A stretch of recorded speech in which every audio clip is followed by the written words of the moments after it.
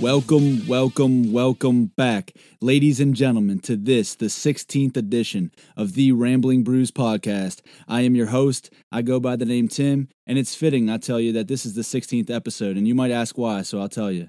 That number 16 is the total number of touchdown passes that my guest on this week's podcast threw to me in our record-setting season in fourth grade football for the Trinity East Wildcats back in Western Pennsylvania. And I just checked. The record still stands. It'll never be broken. I've known this man for 24 years. He's one of my best friends in the world. He's here to shoot the breeze, talk some pucks, and seeing as that he comes from a family of successful horse racers, he's here to tee the listeners up with some absolute locks for the Kentucky Derby this Saturday. My brother Dustin, thanks for joining the Ramblin' Brews podcast, man. How's it going? Oh my God, that was a legendary introduction there. I will say, you told me you had a good intro for me, and that was definitely something that I was expecting. But you know, I was surprised that you had to go up and look up our stats, even though I thought you would have a plaque hanging on your wall in your office there, you know, from our trophy and stuff, like a signed jersey. I didn't have to look it up. I just wanted to make sure it still stood, man. It's been a long time, but I don't think that record will ever be broken. 16 tutters. Yeah, I was expecting you to have like a signed jersey from Carl Trussler himself, you know. So. Oh yeah, Coach T, man. For those of you that didn't play for Coach T that are listening, but this guy was such a savage. We were like third grade, fourth grade, and he used to make us do 6 inches in practice, and then he would come stand on our stomachs to help us strengthen our core. So that's just the kind of guy you're dealing with when you're talking about Coach T, and maybe that's why we set the record in that league. No, thanks again, man, for joining the podcast. And the obligatory question I always ask is, you know, what you're sipping on. But you and I did a little preparation, so we decided to pick up a local beer from, you know, you down in Tampa and me here in Pittsburgh. So, what did you go with? We'll do a little taste test here and describe it. Yeah, so there's this place right near my house now. It's called Angry Chair, and I think I was looking up a couple of facts about them, and it seems like they always have like a couple beers on tap, a couple being 16. They swap them out, but on their website they have about like 30 or whatever listed. And the one that I picked up is called a Space Grass IPA. There's literally some dumbass name, dude. It's ridiculous, you know. Like, Space Grass, like, and a picture of it. It's like a skull.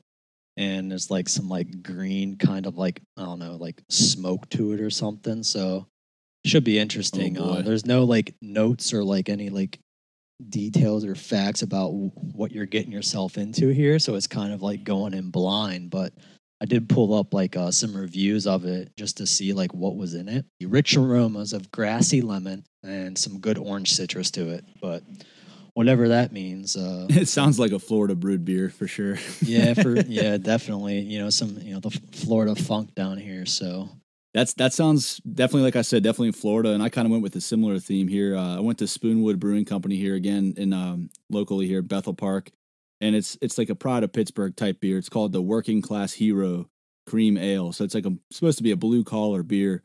I don't know any blue collar workers that are hitting up the brewery after to get a beer like this, but it says it's a classic American style with 2-row malted barley and corn. So I was like, 2-row?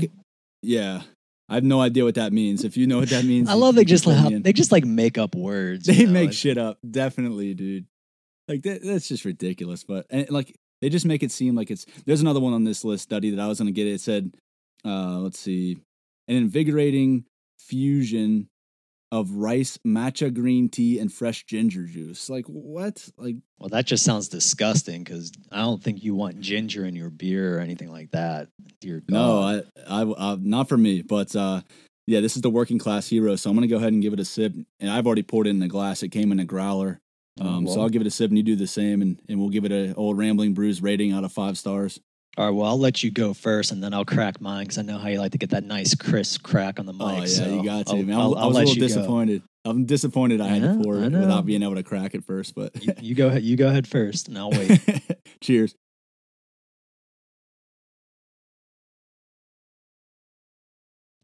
Okay.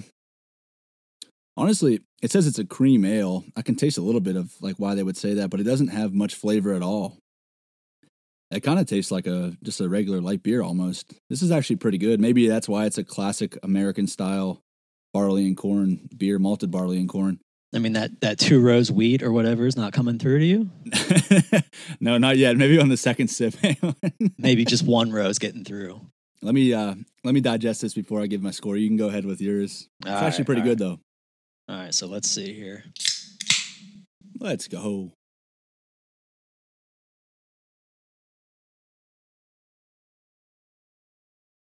Interesting. I was expecting some more like hoppiness of it, but it's actually pretty nice. It's kind of light. You know how like a lot of IPAs you get that like that bitter kickback at the end of it, like when you swallow it and you're like, oh my god, it tastes like skunk or something. But yeah, no, like nothing every like IPA that. ever.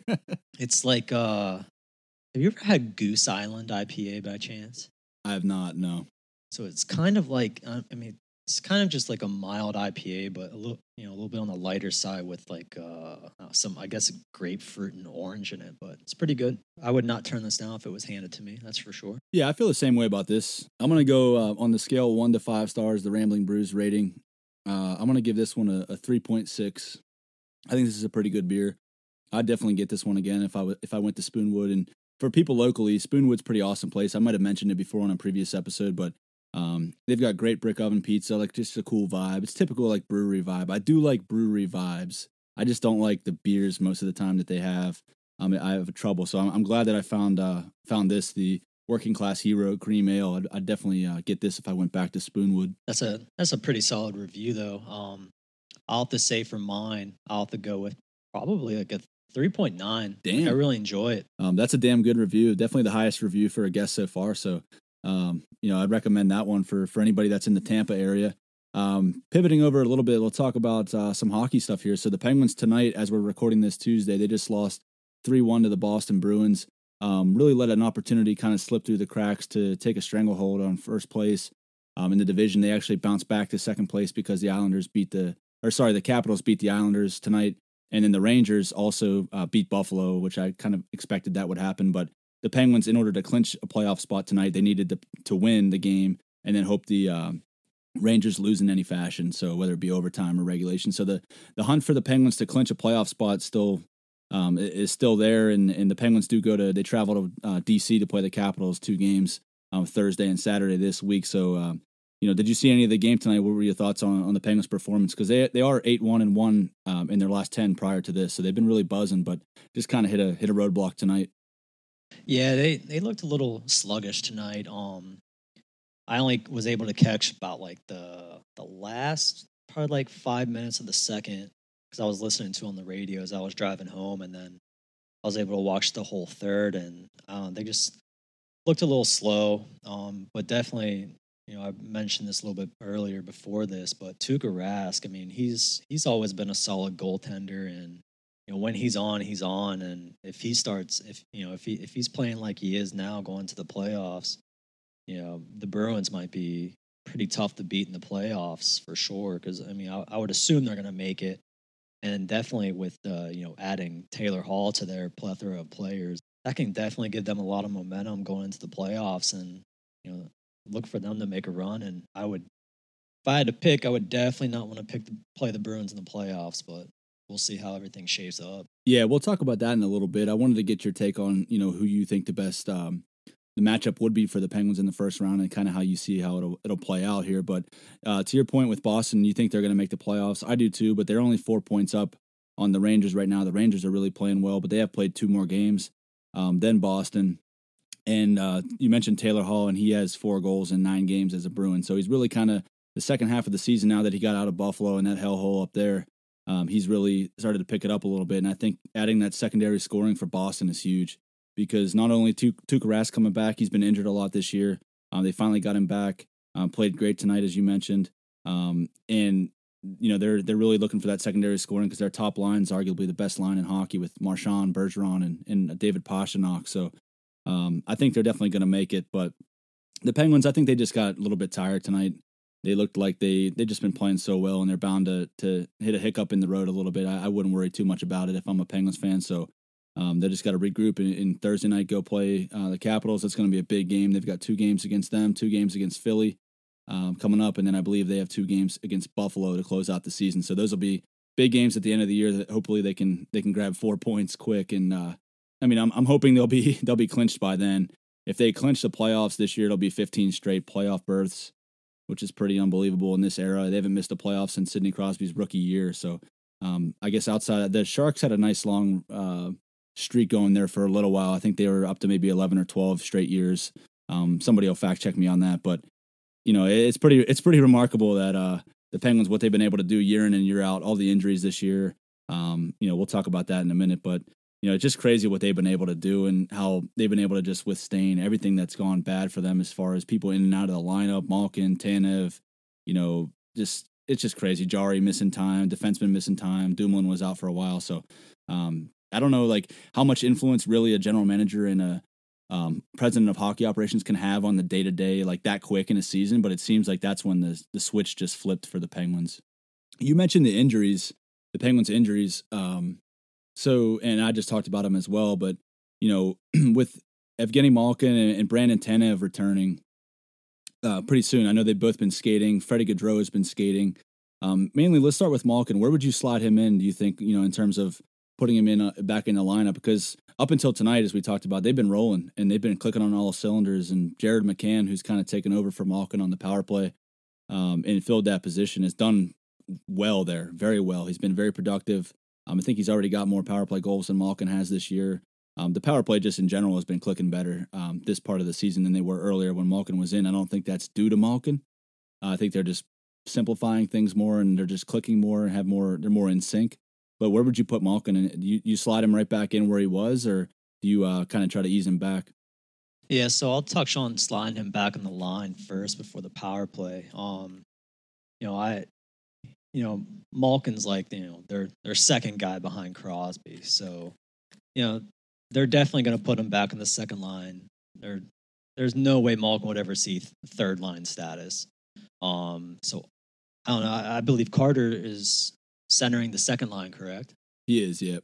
Yeah, so, I mean, definitely put him back in the second line, but I try and save him from the power play for, a couple games just to, see how the power play, still holds up to what they're doing right now. And if it starts to start to come down a little bit, I'd definitely say swap him back in. But coming back from an injury, less ice time for him, especially, could be beneficial to give him a little bit more rest.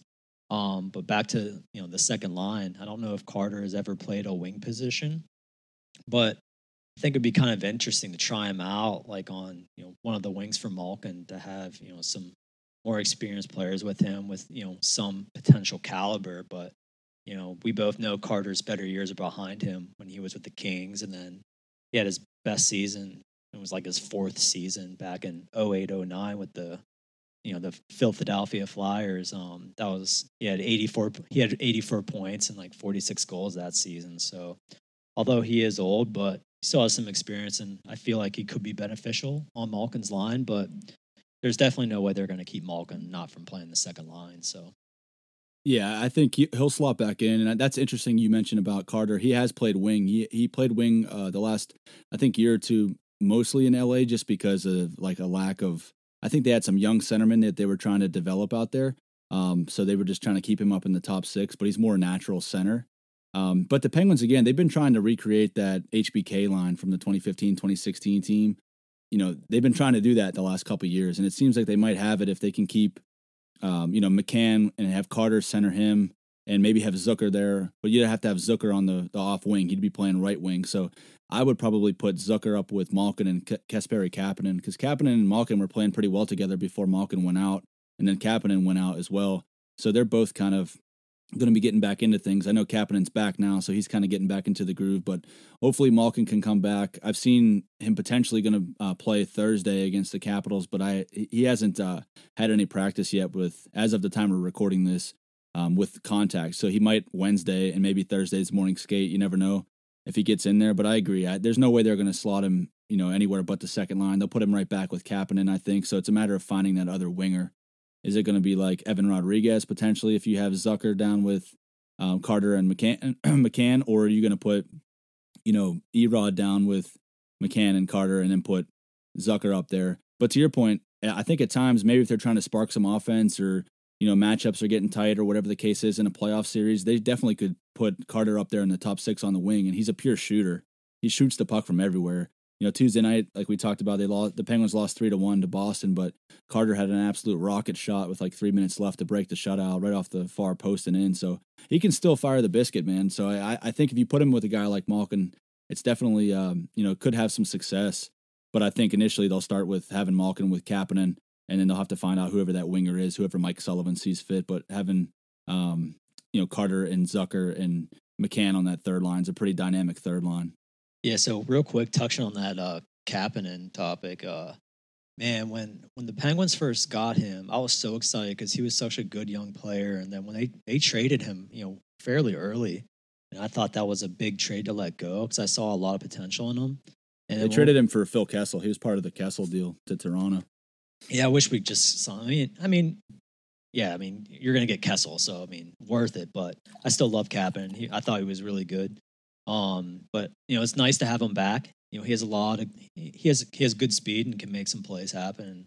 And I think that would be an interesting line to put Kapanen, Malkin, and test out Carter to see what could potentially be there. Because to your point of the HBK line, Carter could he can shoot the biscuit and they can spark something with that line. Just change it up a little bit.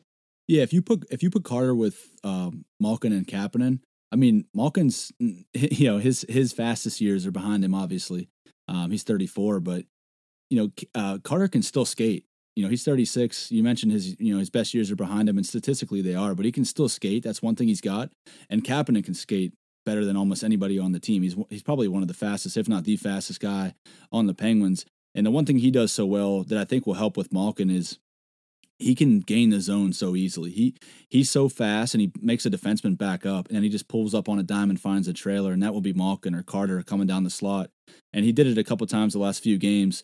He's one of the best guys on the team at doing that, in my opinion, in terms of gaining the zone, and that's a huge thing you need to have offensively. And if your winger can do it, and Malkin likes to carry the puck too, so that could be a pretty dynamic line. I think you'll probably see that line a little bit at times, like I said, maybe in a playoff series where things aren't going so well, or the second line, the true second line's not getting anything going, or they're trying to, because that happens, man. You know how that goes in hockey. The coach has to jumble up the lines a little bit, and that's just the way it goes and the way the game goes. So they have a lot of different pieces they can move around the lineup, and I think that benefits the Penguins. So I just can't wait for them to finally get healthy. And Tanev too. I mentioned Tanev. He's a stud, man. I know I've harped on this before. People were a little bit against him getting signed because I think he got signed.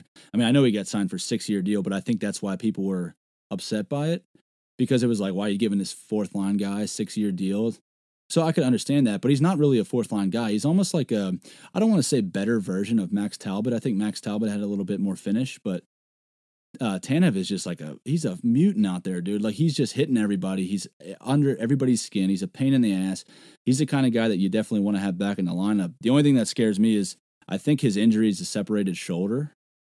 So the way he plays, dude, I'm not sure he's going to be as effective if he's worried about potentially popping that shoulder, because like I said, he's throwing checks on every play.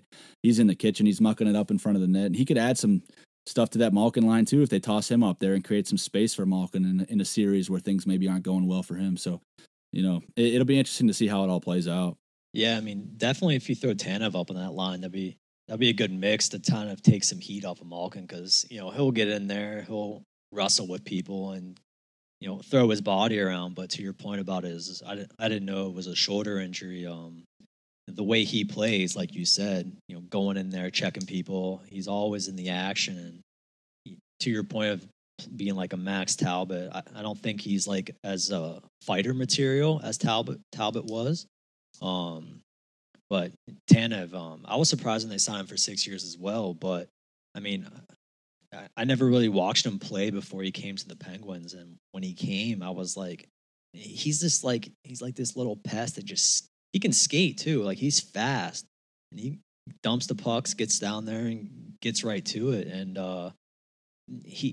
if I was playing against him, he kind of reminds me of how I hate Marchand so bad. He is the worst, and he kind of reminds me of him, the way his attitude. He's not as good as Marchand and stuff, but the way he plays, he's just always like up in your face, and he's always just a little pest, just being around the puck. So it'll be good when they can get him back. And I don't know how much longer he's going to be out for, but hopefully, in time for playoffs.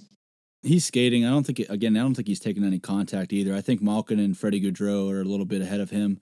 Gaudreau is kind of a borderline player in terms of making the lineup, but when he did get in with the injuries, he really was a force out there. So I look for him to get some chances and get some ice time. But it's funny you mentioned that about Marchand because, yeah, every Penguins fan, probably every fan around the NHL hates Marchand that's not a Bruins fan.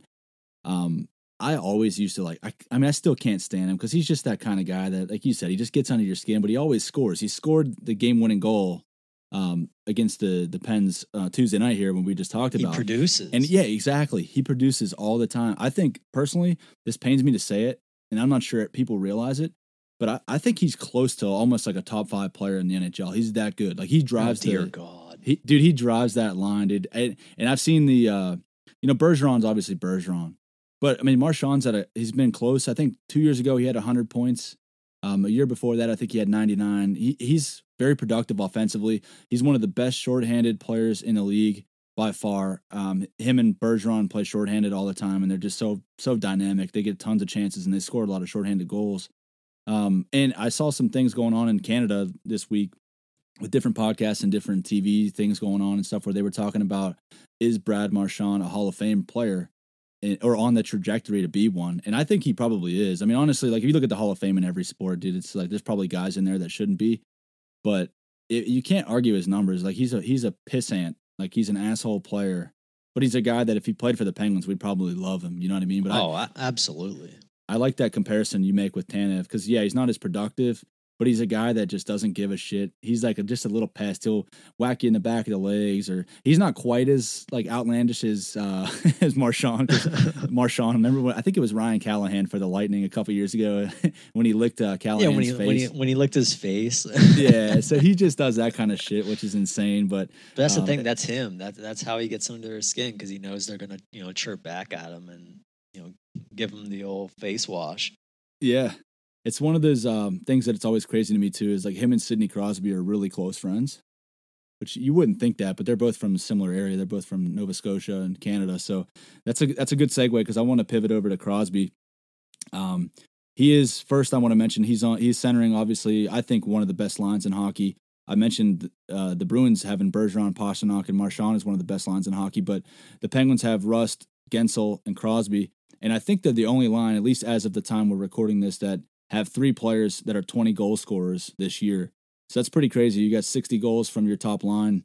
But Sidney Crosby, this past weekend, he clinched his 16th straight point per game average season. 16 straight seasons. Every season he's been in the NHL, he's averaged at least a point per game, meaning he has more points than he's played games. So he's the second player in NHL history to do that consecutively. I saw some people were saying, well, Gordie Howe did it. He did it for 17, I think, but it wasn't consecutive. Gretzky did it for 19 years consecutive. So pretty unbelievable what Crosby's been able to do. And I can't, it just, nothing seems to, surprise me with Crosby. I think he can do it, at least a few more years, and hopefully he will and beat Gretzky's record there. But point per game for 16 years is just unbelievable. I wanted to get your thoughts on that. Yeah, so the thing is with Crosby, he's played with so many different line mates over the years. And no matter who you put on his line, he's going to make everybody around him better. And we've seen that year after year. He just produces. He's always out there producing. He's always consistent. You can always count on him. It's unfortunate early in his career with the concussions he's taken. And then back in 2013 against of course, the Islanders, when he took that puck to the jaw, that all that adds up and changes the way he's played the game. So before, he was getting deep down behind the net. He was always in front of the net, redirecting, but ever since I feel like ever since that last shot that he took in 2013 to the jaw, because I believe was it a redirect or was it just a straight shot to his jaw? Do you know? I was actually at the game. It was Jerome McGinley's first game as a Penguin, so we were fired up, and Orpik shot it, and he shot it like a mile wide, and it just hit Crosby right in the chin. Never saw it. Oh, of Shattered course. his So jaw, Orpik was just sending it to the stands, of course. So I don't anyway, know. He was trying to get a tip from Crosby, but he shot it like at his face, like 5 feet wide of the net. I don't know what he was doing, but yeah. So I mean, things like that happen, and of course, Crosby always took so many cheap shots and stuff early in his career. Everyone was just, because he was Crosby, everyone was getting on him. But ever since all that happened, his game has changed, quite a bit from when he first started playing. But he still produces and he's still out there, and so it's definitely a unbelievable accomplishment by Crosby, and definitely he'll definitely. I think he'll at least reach the 19. And I wouldn't be surprised if he goes past 20. I mean, there's really nothing slowing him down unless he gets, injured or something after a few bad games and early in the season. But I think he'll definitely pass Gretzky on that for sure. Yeah, I mean, I hope so too. And I think, you mentioned him getting beat up and getting, and people that aren't Penguins fans or people that are anti-Crosby, and I talked about it last week. I really got fired up about it. That just pisses me off. But they always talk about how, he was always whining and stuff like that. And he really did take a beating, man. And I think that's what's going to happen. I wanted to talk about McDavid because McDavid seems like the kind of guy that I think can do that. I think he's been a point per game every season he's been in so far. Now, I think that's only 6. But what he's doing right now, man, I know you and I text a little bit back and forth, just like, holy shit, or like, Instagram videos and stuff, like just like anybody else that's watching hockey and watching what McDavid's doing in this era. I know people are trying to compare what he's done this year to what Lemieux did. And I talked about it last episode where Lemieux did it and he was 36 years old and he had just been retired for 4 years and came back and still had better numbers than McDavid has this year in a very similar league where it was like clutch and grab, and the save percentages and stuff I saw today. I think the year that Lemieux did it, the average save percentage in the NHL was 90.3%. This year it's 90.8. So it's barely different. I mean, it's very, very similar. So I wouldn't make that comparison, but what he's been able to do is insane, man. I saw a stat. I had to bring this up, and it's I've talked about it whenever I made my playoff predictions, and the Oilers look like they're going to make the playoffs pretty much just on the back of McDavid and Draisaitl. But this just goes to show you how dominant he is and how his team relies on him so heavily that you almost like have to give him the Hart Trophy. If you look at the MVP, that is, if you look at it in the truest sense of the most valuable player, it's the most valuable player to your team. Sometimes people get caught up in giving it to the whoever had the best season, stuff like that. But check this stat, dude. The Oilers' scoring chances this year, as of today, at 5-on-5, so even strength. When Connor McDavid's on the ice, they're plus 88. They average 88 more, or they have 88 more scoring chances than the other team. When McDavid's not on the ice, they're minus 183. Holy crap. So when he's not on the ice, now he plays like 24, 25 minutes a night because everybody else on the team is garbage besides Draisaitl and maybe like Ryan Nugent-Hopkins or like Jesse Puljujarvi's not bad. But dude, plus 88 when he's on the ice and minus 183 when he's not. So like, well, I was going to say, I'm more surprised by the fact about the negative number there, sir. Well, exactly. That's what I mean. Like, but they don't have anybody on their second, third, and fourth line. So, like, if you get into a playoff series, what we just talked about, where I mentioned, Mike Sullivan might shuffle the lines if Malkin's getting shut down or Crosby's line's not producing or whatever. If they can find a way to limit, you're never going to shut McDavid down. Same way you're not going to shut Crosby down and stuff like that or Ovechkin. But if you can limit McDavid to 1 point or a goal or a few chances, you're going to give up chances. He's that good. He's going to create, but if you make them beat you with their second, third, and fourth line, and that's saying if Draisaitl doesn't play with McDavid, which he does a lot, but sometimes he centers the second line. But if you make them beat you with secondary scoring, it's just not going to happen, and we've seen it. They've won one playoff series. I think they beat the Anaheim Ducks, who were pretty much on the way out at that time, back in 2017. I just don't see how they can really advance. They're in a weak division, weak playoff, but they're going to have to run through Toronto. And some of those other teams up there can give them some trouble if you can potentially limit his chances. Because like I said, 88, they're plus 88 when he's on the ice, even strength, not even to mention how dominant he is on the power play. Yeah, I mean, that's a crazy statistic, but I honestly feel bad for the guy. He's the most talked about player since, the Crosby, Ovechkin, Malkin era. And when he came into the league, it was just, so much excitement, so much talk about this kid, coming out of Erie Otters, and he was, and no one wants to go to freaking. Well, he was expected to go to Buffalo at the time. All the fans were buying the McDavid jerseys, thinking they were going to get him, and then they got screwed on that, and he went to Edmonton. But the Oilers, yeah, I mean, with them, the first line, yeah, the first line is going to be good, but to your point, when he's not on the ice, their scoring chances is just absolute crap. And when you get into the playoffs, you have to have depth. And, if they don't have that and you get beat like from your second, third, even the fourth lines, like that's why the Oilers are never, there's no way that they're making the finals this year for sure. That, yeah, McDavid and Draisaitl can, carry the whole team, but that can only go so far when you get into those, tough playoff matches. And, playoff hockey's so different, man. Like the excitement's, raised up a couple notches, and it's, a lot more serious than the regular season. And if you don't have that depth, you're not going to go far in the playoffs. Maybe out of the first round, like you mentioned, when they beat the Ducks, but it's unfortunate to see him play for, for that team that doesn't support him, from the top to bottom. So, yeah, and even that series, man, I mentioned, and you just talked about it against the Ducks back in, I think it was 2017. Ryan Kessler at the time was one of the best defensive centermen in the league. He was all over McDavid. Like, I don't know if people remember that.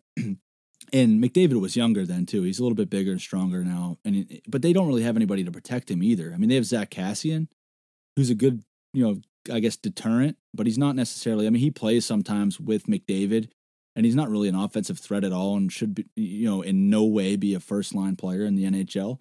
But because McDavid's so good, he basically can play 2-on-3, and they just have Kassian out there to protect him. But Ryan Kessler was all over him, dude. Like after every whistle, he's face washing him, he's cross checking him, he's slashing him, he's holding him, he's taking penalties, just getting under his skin and just kind of welcoming him to the NHL. That was his first playoff year. And I think that's what's going to happen again. I don't know, maybe like you said in the first round or two, what other teams can do that, because Toronto's not very physical either.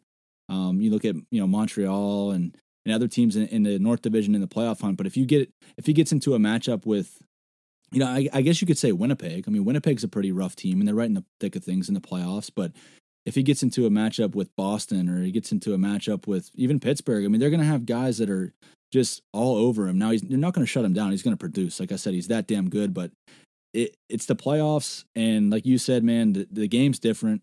The energy's different. The officiating I talked about a couple episodes ago is different. They put the whistle away. McDavid's one of the best players in the league on the power play. They have one of the best power plays in the league, period. And that just goes away. Those chances you don't get 4 or 5 power plays usually in a playoff game. So they're going to have to keep producing at 5-on-5, and obviously he is. But these other guys are going to have to pick it up, because McDavid can't play 25, 26 minutes a game in a 7-game series and expect to win 16 games in the playoffs. Yeah, exactly. And then to the point of, playoffs, it's a clean slate. So, for a good example, Tampa Bay Lightning 2 years ago, they're the best team in the league. And come playoffs, they get swept the first round. Yeah. They had the best record, one of the best records, and, they get swept the first round, and they're out of the playoffs just like that. But then, go figure, a year later, you see what happens. But, I'll touch on this topic for, a hot second, but now that I live in Tampa, Tampa Bay Lightning won the Stanley Cup last year, and it was very unfortunate that due to COVID and all that stuff, we couldn't go to any of the playoff games or anything like that. And man, it would have been such an exciting time to be living downtown where I was living, being around all the energy, all the hype for the playoff games and stuff, and celebrating the Stanley Cup. Yeah, I was there, but I was there for the boat parade, and that was pretty cool in itself. But with the COVID going on and all that, there wasn't as many people out there as there would be, without the circumstances. Yeah, speaking of that, I got my second COVID shot today, so I'm feeling good, but I'm weathering this like little fever coming on here. So yeah, if I were you, man, I would start taking that Tylenol, because I got mine about like a week or two ago, and I was out for the count for 48 hours. So. Yeah, I remember you saying that. You scared the shit out of me. And then the guy I went today, and I'm thinking in the back of my head, I'm recording this podcast with Dustin tonight. It's going to be awesome. And it's a Rambling Brews podcast. And then the guy's like, make sure you you drink lots of liquid, lots of fluids, Gatorade, Pedialyte, whatever, no caffeine, no alcohol. I'm like, he's like, well, everybody's different, but just err on the side of caution. I'm like, all right, so I'll just have this, whatever the hell it is, working class hero. I'm putting my health on the line for the listeners out there right now. I'll just say that. Well, you should have picked up some Pedialyte, to go hand in hand with that. A sip of the beer, sip of the Pedialyte, so it balances it out. So yeah, I have Pedialyte upstairs, but I have like a hint water here. It's like just like a strawberry lemon infused 0 calorie good water, but I haven't cracked it yet. Oh my gosh, you just hit me with a little throwback here. Remember Propel water? Dude, I drink Propel like every single day. They still have that? Yeah, I buy them at Sam's Club all the time, dude. Dude, it's awesome because like I know you're supposed to drink a shit ton of water, right? And I have like this big Arctic like half-gallon jug, and I drink it sometimes, but dude, sometimes it's just hard for me to just sit there and drink water. Yeah, you just day. can't drink water. I'm a big fan of Mio, and I know Jarrett, you had him on here, and he was talking about how he just sips on water, Mio, and I'm not knocking him. No, I'm not knocking him at all. I mean that, like you said, you can drink. Water gets so old after a while. Like you have to try and drink like a gallon a day or whatever they tell you. And just the taste of water after a while just gets so old. I mean, if you add that Mio, it definitely helps. I mean, that I do that a lot at work. Like pretty much every day, I have a different flavor in there. That's why I drink Propel, because it has 0 calories. There's nothing in it. There's no sugar. Nothing. It has a little bit of flavor. Same with this hint water I was just talking about. So I'll have to try the Mio, because like I agree, man. There's nothing more refreshing than like when you're really thirsty or like in the middle of the night or something, or after you're playing sports or whatever, than a water. But like I can't just like sit here and fucking drink water while I'm just watching TV or like watching the Pens game. It's very difficult for me to do that. But yeah, dude, I don't know, man. It'll be interesting to see how it plays out with McDavid in the playoffs. I tend to agree with you where I kind of feel bad for the guy, because I don't feel bad for him in a sense that he makes $12.5 million a year and he's going to be the best player in the NHL for the next decade. But I feel bad because he's just in a dog shit organization. I've talked about it, and people are going to start painting him with the narrative until he wins the Ovechkin narrative. Now, he's more prolific of a player than Ovechkin ever was, but not a goal scorer. Ovechkin's the best goal scorer of all time, in my opinion. But he's going to be able to have that, where he's going to say, hey, I had my guy. Like I had 140 points. Where the hell was the rest of my team? So, but that's the way sports are. Until you get it done in the playoffs, until you win a championship, people aren't going to give you your respect. How long did it take Ovechkin to get his cup? He came into the league in 05-06. They won in 18, so it would have been, if my math is right, 12 years, 13 years. So math guy. McDavid's what, halfway to that? He's played 6 years. So he's halfway to that mark, but I mean, I highly doubt it'll happen that he won't get a cup. But I mean, for him not to get a cup, I mean, you can make all the money in the world, but it's every hockey player's dream. You play in the NHL for one reason, besides money, to get the cup. And if he doesn't have a team around him that can support him and keep up with producing and not just rely on him himself, the way things are going right now, being in Edmonton, they don't help put some better players around him, he won't win that cup. Yeah, I mean, and on top of that too, dude, like it would be an absolute disaster for the National Hockey League if their premier star, like the NHL is pretty lucky that they had Crosby and he got his cup early. Like he got his cup and he was in a cup final in his 3rd year and won it in his 4th. So like you kind of get the monkey off your back, so to speak, a little bit. And then, he obviously went on to win 2 more. And there was a big gap there where people maybe think he's not going to win another one. But like with Ovechkin, if Crosby's not in the league, it's a bad look for the NHL when your best player can't win. I mean, I guess maybe the dinosaurs in Canada that are all about team this, team that, and the grinders on the 4th line are just as important as the guy scoring 60. They probably like it because it's more parity for the league. But I think, and people compare Matthews to McDavid. I think Matthews is a great goal scorer, a good player, but it's going to be McDavid that carries the NHL post Crosby, post Ovechkin, post Malkin. So it'd be a horrible look for the NHL if he's not able to secure a Stanley Cup, and maybe he has to move on. I talked about this. Maybe he has to move on from Edmonton, but it'd be hard to do that because they've got Draisaitl there. It's almost like a Crosby Malkin type thing. If they could just build some pieces around him, And I don't see, like, Edmonton is not a great place to go. Like, I've never been there. And any Canadian listeners, if you live in Edmonton, I'm sorry, but I can't imagine it's a free agency destination. But if you get a chance to go play with McDavid and Draisaitl, I mean, people will be lining up and potentially taking pay cuts to do so. So they just got to build around him. But I think it'd be just a bad look for the NHL if they're not able to, or at least if McDavid's not able to at least get to a cup. I mean, be a threat to do it. And I think he eventually will, like you said. He's too good not to be in that discussion, to win a Stanley Cup. I did want to keep talking about the NHL in general. So today, actually, the day we're recording this, Tuesday again, the NHL came out and announced that they have reached a new TV deal, U.S. TV deal. Now, I talked about this an episode or two ago. About one half of the deal was with ESPN, but this half is with TNT. So they kind of came out of nowhere. I saw earlier in the week, NBC, that's who they're on now, and they have been since 2005, 2006. They kind of have installed talks a little bit, and I saw Fox was in the mix, CBS maybe was in the mix, and then TNT kind of comes out of nowhere, and they have TBS, HBO Max, all kind of stuff like that. I mean, CNN stuff, like Turner Broadcasting owns a ton of channels, and they also have deals with Major League Baseball, the NBA obviously, and then they have deals with like NCAA men's basketball too for the tournament. So I was looking at the numbers a little bit, Dustin, and it said that the rights that the money that the NHL got from NBC was $300 million a year, basically on average since 2005, 2006, when the last deal was signed. Now it's going to be $625 million from TNT. So they more than doubled that side, and they more than doubled, I believe, the ESPN side, which is good for the league, obviously, in a year where they lost a lot of revenue.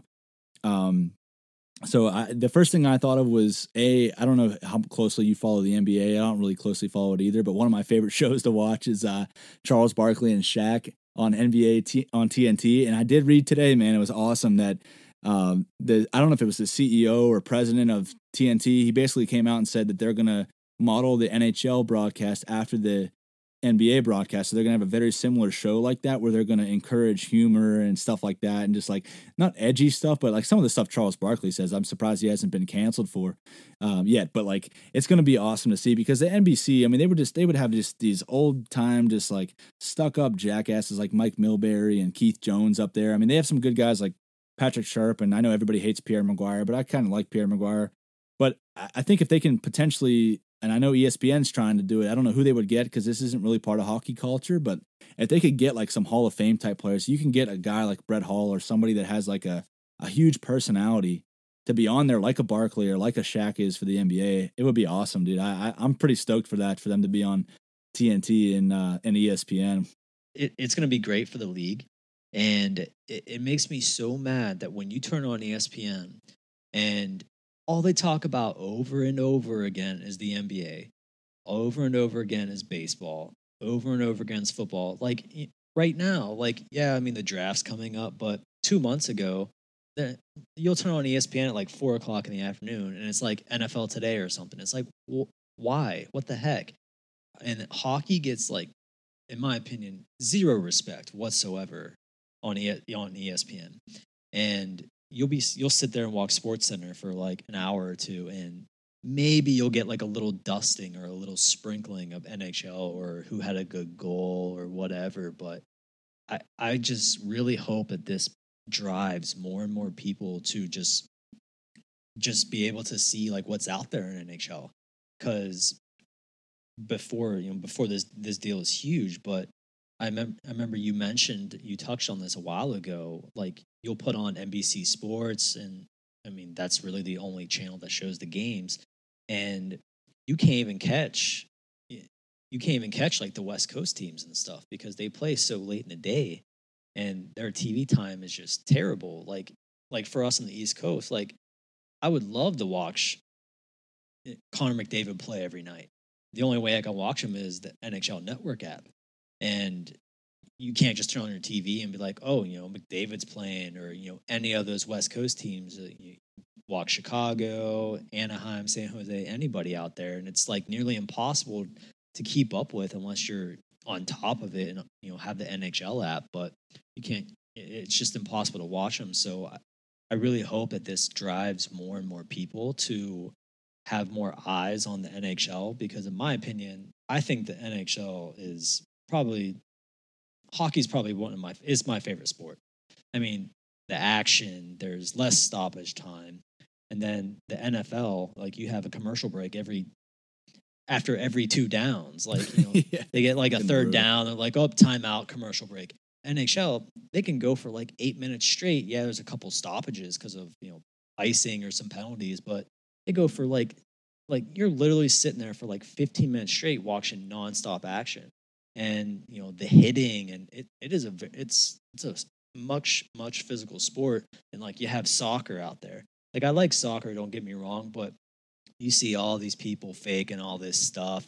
There's like one famous video that went around, and this guy he grabbed another player's throat, and then he got stretchered off the field because he was faking it. like you got to be kidding me. You guys sit there and watch that?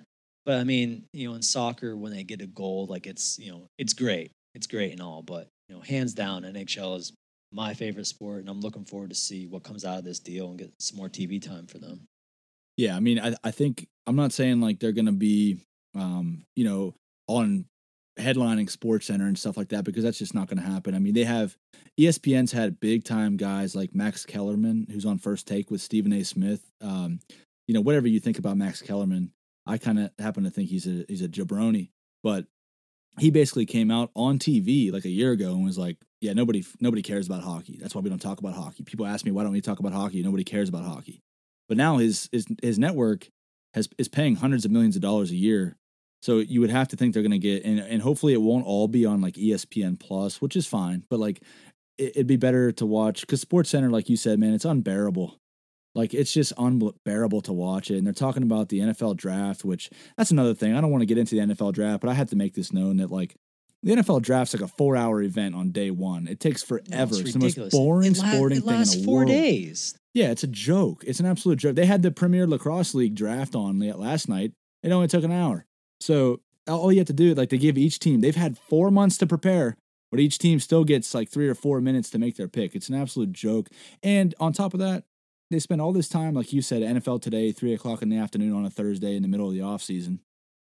They spend all this time analyzing like, oh, this quarterback's going to be great. This quarterback's going to be great. I saw a stat, dude, that since 2010, 34 quarterbacks have been drafted in the NFL draft in the first round. Only one of them has played and won a Super Bowl, and that's Pat Mahomes, who just did it a couple years ago, and he's looking like he's going to be an all-time great. So, like, why are they spending all this time? They're paying guys like Mel Kiper and Todd McShay to go out there and get almost 50% of their picks wrong, and they've been doing nothing. They only have one job, and that's to study the tape and then pick their picks, and they talk to people, and they talk to people in organizations and whatever. It's a joke. It's an absolute joke. So I agree with you, man. I hope the NHL gets its due. And to get into the specifics of the deal before we get too crazy on the rant here, it says that the TNT part of the agreement, so with Turner Sports, they'll get the NHL Winter Classic, so the annual New Year's Day game. They'll get it every year for the next 7 years. They'll televise all games in the Stanley Cup Final in 2023, 2025, and 2027, because ESPN and ABC, which is cool, is going to be on ABC.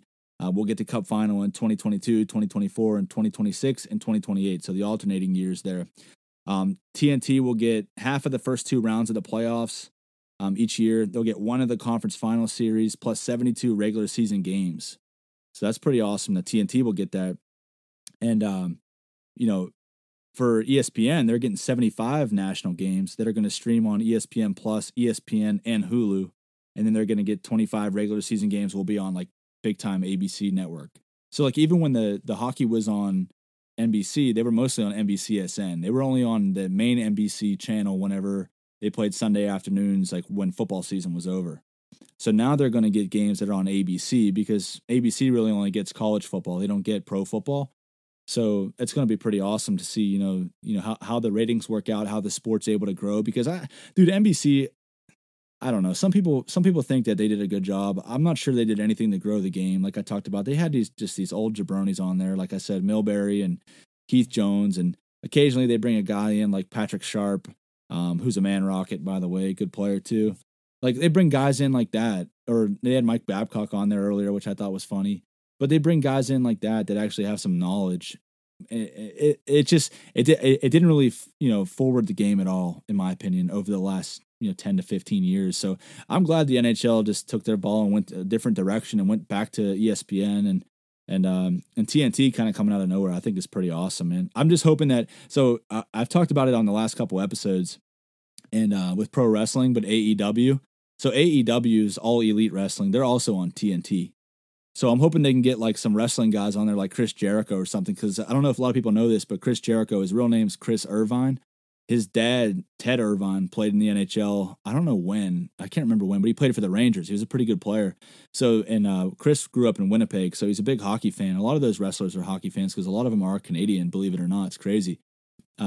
But it'll be pretty cool to see like, Chris Jericho on there just, talking to Brett Hall or somebody ridiculous about hockey. It would just be entertaining. That's what the NHL needs. They need personality. They need entertainment. They don't need like buttoned up suit and, just saying like 2-word answers to the media and stuff like that. They need something to grow the game. So I think this is going to go a long way to do that. Yeah, I definitely think like bringing in like someone with some character, like maybe like, one of like an ex-player who was like kind of like the jokester, or like someone who was kind of like more laid back and not like so serious, just like one of the ex-players who was good though. You don't want just some like fourth line scrub who was just playing pranks on people like right in the locker room and stuff. But like your point to watching like Shaq and Charles Barkley, I mean they're hilarious. I mean my dad, he doesn't really watch the NBA at all, but he'll text me and be like, "Yo, did you see what like Charles Barkley and Shaq just did or something?" Just because it's funny and like people like comedy, and if you can bring a little bit of comedy to it or something that draws some more attention, that could definitely help. And I mean, to your point about them being the NHL on NBC Sports, I mean, yeah, it's a good way just to throw it on and just watch hockey, but there was really nothing that was like intriguing to me that really like kept my attention. Like during like the intermissions and stuff, I would just put on mute. I didn't even really pay attention because I just wanted to watch the hockey because right it didn't entertain me at all. No, they don't bring anything to the game. I saw tonight they were talking about Adam Fox, who's a young stud defenseman for the New York Rangers. He's probably going to win the Norris Trophy and probably should. Unbelievable talent, great player, and the first thing they say is like, oh, he's going to win. He might win the Norris Trophy. Blah blah blah blah blah. They don't talk about how he has like more assists than 5 people, or there's only like 5 people in the NHL that have more assists than him. He's a blue liner, and he's really like one of the best young defensemen in the league. They talk about, oh, his plus minus is pretty good. Like they just talk about like bullshit stats that don't mean anything, and they're not like with the. It just seems like they're just not with it. They're just, I don't know. I could go on and on about NBC. It's just like they're reading like a teleprompt. They're just reading like what's in front of them. They don't really know like the full like in-depth stats and stuff. They're just saying, oh, Crosby had 2 goals last game. It's just like they're just reading off a paper. And I don't know. I don't want to knock all of them. I don't know if it's like the network is not letting them have personality or the NHL is not letting them have personality. I hope that's not the case. But I think with the new wave, the new generation with guys like Matthews and William Nylander, people that have fashion now, it's almost like the NBA was like 15 years ago where people were starting to show their fashion sense and have more of a personality and a personal brand, and say what you want about that. But at the end of the day, hockey players want to win. Like you said, they want to win the Stanley Cup. They're team guys. But I think the league, in order to grow and get where it wants to be, they got to have some entertainment value outside of the game. So I think this, is nothing but a home run for the NHL, in my opinion. The last thing I wanted to mention for the NHL was, I don't know if you saw this or not, Dustin, but the AHL players, they haven't been playing because of COVID. So I just thought this was a pretty cool story. Jason Spezza, he's a longtime player in the NHL. He played a long time for the Ottawa Senators, brief stint in Dallas, and then now he's in Toronto. But the team in Toronto, the AHL team, the Toronto Marlies, so basically the AHL, they're not playing, or they're not. I think they actually are playing. Sorry, but they're playing now. They've delayed their season for a while, but they're not allowed to have any people in the building. And then the way that the salaries are, I kind of constructed is everybody's salary is reduced by 52%. So some of those guys, now people scoff at this because they're playing pro hockey and they're making money, but some of these guys are making $30,000 a year and they're living in Toronto and they're playing pro hockey, and that's just kind of the way it's worked out with the way the AHL is and their revenue and not having fans and stuff. And I saw it was pretty cool. Jason Spezza, he got like the leadership group together in Toronto and got like Matthews and a lot of the guys to pool money together, and then like put it like in a fund for them to help these guys out. So I wanted to give a swig of beer for Jason Spezza. That was a pretty awesome idea. Pretty cool to take care of and that's what he said. He's like, we're all brothers here, whether you're in the AHL. He's like, I played in the AHL. I know what it's like. I can't imagine, not making the money that you're on your contract. It says it is. And he said, we're fortunate up here in the NHL. I mean, Jason Spezza's made $89 million in his career. So like they're fortunate. They're not hurting at all. Whether there's fans or not, the players are still getting paid. They're getting their big signing bonuses in the NHL. So I just wanted to take a swig of beer for Jason Spezza for that. I thought that was a pretty awesome gesture for him and the Maple Leafs team to do that. Yeah. Cheers to that.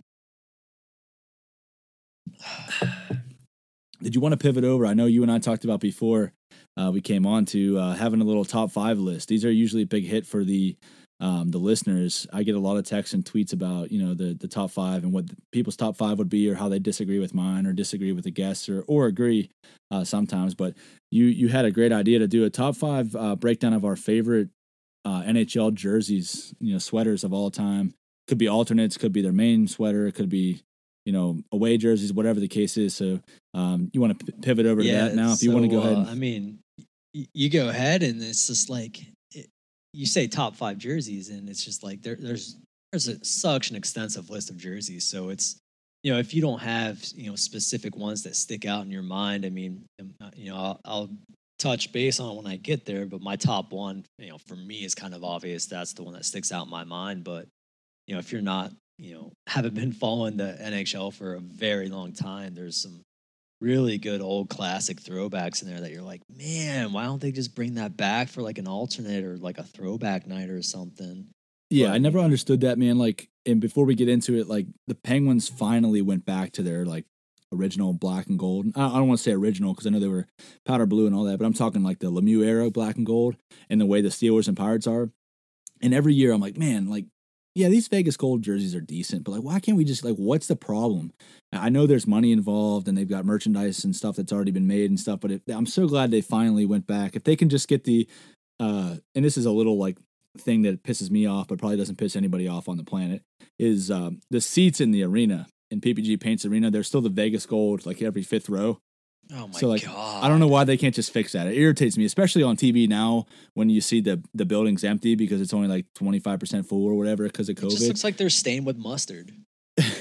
Yeah, it looks fucking terrible, dude. They need to just splurge, and they should have done it whenever they changed the uniforms. But hey, I'm not the Penguins and I'm not cutting the check to do that. But I would have liked them to do it. But well, I tell you what, they dropped the ball on with less people in the crowd. What they should have done is, like you said, rip out those seats, but put the Penguins logo is not hard to make. So if anything, just do all black seats right at center ice. Do a white penguin in the seats. I mean, it's not that hard to make it. It's better than that stupid yellow, whatever that mustard brown line is around like the 5th row and stuff. I mean, that's just terrible. Yeah, hopefully one day they'll fix that, man. It beats the old. You remember the old Mellon Arena when they had like the orange seats? Oh dear God! And then like they would have those. Me and Troy were talking about this the other day. It was so funny. Like it was like one of the last arena. I mean, it was an old arena. You don't see this that much these days. I'll tell you a story about it in a second. But like they used to have like the limited view seats, like. Where you'd be like up under the deck, but they'd have like this old like 1970s TV like fucking coming out of the bottom of the concourse, and like so you can see watch what that. You miss. Yeah, you couldn't watch the game because you couldn't see it. There'd be a big ass pole in your way, and that reminds me of the story I was just mentioning. Like my sister and I. So anybody that knows anything about the Pittsburgh Pirates knows that nobody ever goes to the games because they're a garbage team and a garbage organization, and they have been for a very long time. Sorry if you're a Pirates fan, but. My sister came into town. She moved to Virginia. She came into town, a few years back, and she's like, I don't remember why this was the case, but like, because I always thought Pirates fans somehow hated this guy, and I guess maybe early on, rightfully so, but after a while, it's like, why do you hate this guy? But so my sister comes in. She's like, "Hey, let's do something fun. Let's do something Pittsburgh. Like I don't get to be here very often. I'm in Virginia now, so we're like, all right, let's go down to the Strip District. We go to Permanis. We get a sandwich, and then we're like, let's go to a Pirate game. So I was like, oh no, we don't need tickets. You don't need to buy tickets ahead of time. You just walk up to the gate and get them. Like they're like $7 for general admission. Then you can just go sit wherever you want because no one's there. Sure as shit, dude. We go and like my sister's all excited. And we go there, and they're like, "Oh no, we're sold out. It's Barry Bonds like appreciation day or something." Because he was like the coach of like I don't know if he was like a manager, like a hitting coach for like the Giants or somebody. So they were like honoring him, dude. The whole place was packed. So we had like one seat or one section we could sit in that had 2 seats available. Unheard of for Pirates, and it was limited view. And sure as shit, dude, my sister and I were right behind the foul pole in left field. Like you couldn't see anything. We were just sitting right behind the foul pole. It was unbelievable. But that just reminded me of that, like talking about the Mellon Arena and PPG Paints Arena and just like limited view and stuff. I don't know. I went on a little ramble tangent there, but it is the Rambling Brews podcast after all. Well, I will say, touching quick base on the Pirates, which, podcasts rarely ever do anymore these days because, like you said, they're a trash organization. So because of their win tonight against the Kansas City Royals, they are now over 500. But, they're actually second in the NL Central. But, you know best as well as any other Pirates fan. Don't get your hopes up because whoever's playing good, that week, that month, he's going to be gone or traded the next couple weeks. So don't get your hopes up there, Pirates fans. I saw, dude, 2 things on that. I saw some Pirates fans were already saying like, "Oh, the Pirates are playing so well." Instead of being excited for the team that you like, you're like, just our guys are going to have so much more value we can trade for now. The future is here. The future is coming. Yep, the future ain't never coming. Exactly. The future is never coming if you're a Pirates fan. I'm sorry. And like the Pirates, like it's April. Remember that too. And I never thought I would talk about baseball on this podcast, but like it's April. The Pirates have been known to do this a little bit. And this is kind of like whenever you have a team like, a jabroni team like Alcorn State is like playing against, a juggernaut like Ohio State or something in like the first game of the year in college football. And then everyone's like, oh my God, Alcorn State's only down 3 at the half. And then, then you look at the end of the game. You're not going to bring up an Appalachian State one? Oh, and they beat Michigan. But, well, it doesn't fit the narrative because usually the better team, the more talented team, you look at the scoreboard at the end of the game, and Ohio State won like 65-3 or something like stupid. You know what I mean? So at some point, talent takes over. Right now, teams are trying to figure it out, but once the talent takes over and the Pirates' lack of talent starts to show up, they're going to be in the basement. But I did want to get into that top five jersey list. Back into our top 5 here. So you want to go? I'll go 5. You go your 5. You want me to go through like my 5 through 1? Yeah. I say we go back and forth. Yeah, we'll do a little snake draft. So you go 5, I'll go 5, then I'll go 4, you go 4, and we'll go from there. All right. So for the listeners out there, it's kind of hard to just, if I just say like the name of the team of the year. So I'll try and describe a picture. So for my number 5. It's tough to pick because there's so many jerseys out there, but I think just because I love seeing the highlights of it recently with McDavid scoring all these goals and stuff, but they're the Edmonton Oilers alternate jerseys right now from starting in 2019 going to the current day, that navy blue with the orange alternates. I think that I just love that the bold colors of it. They have the navy blue pants, and I just think it flows well. And for me, that's my 5 right there. Yeah, I like that one too, man. I didn't like it at first. Like when I saw it on Twitter, whenever like they were coming out with them, that's not their reverse retro one for this year, but it's like their alternate from last year. I think they came out and whenever I saw it on the ice, I was like, oh, that looks pretty slick. Yeah, like just the jersey by itself, it's kind of like it's like nothing great, but like when you see it all on the ice and stuff, I think it looks solid to me. So yeah, and you see McDavid buzzing up the right wing with it. It just looks sweet. Like I like like you said, the blue pants and the blue socks and everything. It looks great. The blue helmet. So it's a pretty cool uniform. I like that choice.